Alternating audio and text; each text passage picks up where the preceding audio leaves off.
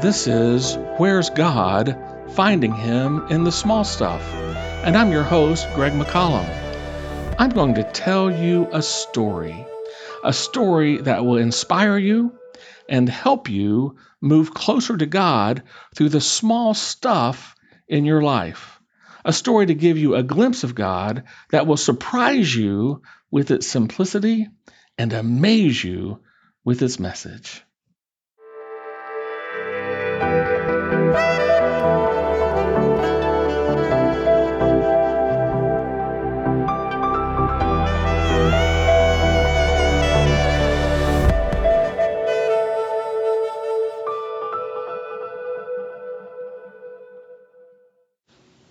My grandfather's hands always fascinated me. There was nothing particularly extraordinary about them physically, except maybe that field of freckles that dotted them like a haphazard splash of paint on the wall. No, what made them special hands in my eyes was not what they looked like, but what my grandpa did with them. He worked in the meat department of a Kroger grocery store for over 40 years. Back in the day, we called him a meat cutter. And that was really an appropriate title for what he did because he cut up the meat that ended up in the out on display in the store. I remember really very clearly that whenever I visited him at his work when I was a kid, his hands would be busy doing things like grinding hamburger or cutting up pork chops or packaging newly sliced T-bone steaks. So you see why we called what he did in his job, he was a meat cutter.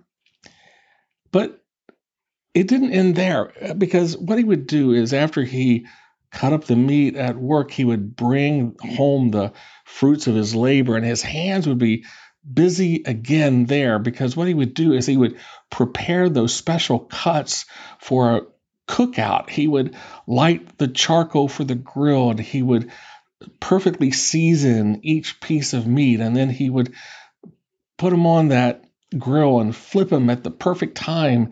And at the end of the day, he would serve the best meat ever, every time. On the weekends during the summer, our family convened at a one-room cinder block cabin out on Coal River in West Virginia, where Grandpa's hands not only did much of the grill-out cooking of the meat, but he was also busy using his hands to cut the grass and paint the walls and patch the roof.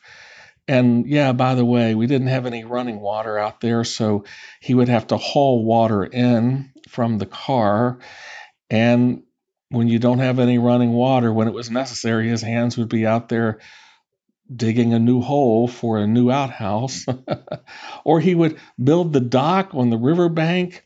He would mend the screen porch. And you know what? When all the work was done, those hands would relax by holding a paperback book or dealing a hand of cards or pulling the trigger of a pellet gun as he would try to shoot the target. It was usually an empty can of RC Cola.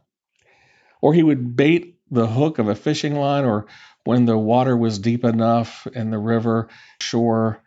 And sometimes out and back near the fence line of barbed wire, on the other side of which sometimes were wandering cows. On our side, he would pitch a horseshoe into a distant pit. I loved to watch his hands, though, no matter what they were doing. That was my dad's dad. Now, my mom's mom, my maternal grandmother, she had hands that were busy too. Her hands were busy making things. She knitted beautiful sweaters. She crocheted exquisite afghans, did finely detailed needlepoint, and painted paint-by-number masterpieces that looked almost as good as the originals. Maybe that's why I've always admired people who use their hands for a living or who make the world around them better because they use their hands in a special way. I'm talking about people like painters and sculptors and electricians and carpenters and plumbers and cooks and gardeners and tailors and bricklayers and photographers and quilters and musicians and fishermen. Whatever, they all amaze me. Maybe that's why I have so often wondered what Jesus' hands must have been like. Have you?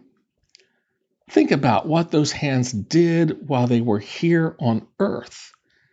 They performed miraculous healings. They fed thousands from just a few morsels. They washed the disciples' feet. They broke bread and served wine at the Last Supper. They cradled small children, turned over the money changers' tables, and were often folded in prayer. Think about what those hands did while they were in heaven. They created the stars and the sun and the moon. They molded and raised the mountains. They formed Adam and made Eve. And they knit together every baby that has ever been born. Most incredible of all, though, is that those hands were opened and placed on a rough wood cross where they were wounded by the piercing pain of cold, hard steel nails driven through them by one awful hammer blow after another. And when I consider that Jesus' hands were hurt for me, when I think about how he took my place on that cross, that it should have been my hands that were hit with those hammer blows, well, I can never look at my own hands in the same way ever again. The hands of a sinner. And I can never look at Jesus the same way either. I mean, there are so many reasons to love Jesus. But for me, one of the main reasons is because of his hands. Because of all the things they did, they did something specific and special for me. His hands took the punishment that my hands deserved. So when I get to heaven, don't be surprised if I act a lot like the disciple Thomas when he first saw Jesus after Jesus' resurrection. John wrote about it once. He said, "Now Thomas, one of the 12, was not with the disciples when Jesus came. So the other disciples told him, 'We've seen the Lord.' But he said to them, 'Unless I see the nail marks in his hands and put my finger where the nails were, I will not believe it.'" Well, a week later, his disciples were in the house again, and this time Thomas was with them. Though the doors were locked, Jesus came and stood among them and said, "Peace be with you." Then he said to Thomas, "Put your finger here. See my hands. Stop doubting and believe." Thomas said to him, "My Lord and my God." Yep, I want to see Jesus' hands too. Not because I doubt, but because I believe. This concludes today's episode of Where's God? Finding Him in the Small Stuff. Did you know when Jesus was preaching and teaching, he never used words like justification, sanctification, glorification. He never used words like those to describe himself, God, God's Word, salvation, heaven, or eternity.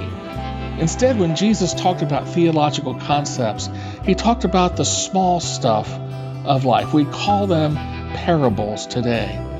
He did that because his listeners could understand the small stuff. They were living the small stuff every day. It was through the small stuff that Jesus helped people move closer to God. There are going to be no intimidating, scary, or overwhelming theological words as part of this podcast. You'll just encounter things like cups of coffee, home repair, signs on the side of the road, roller coasters, and French fries, all revealing something unique about God, who meets you in real life ways every day.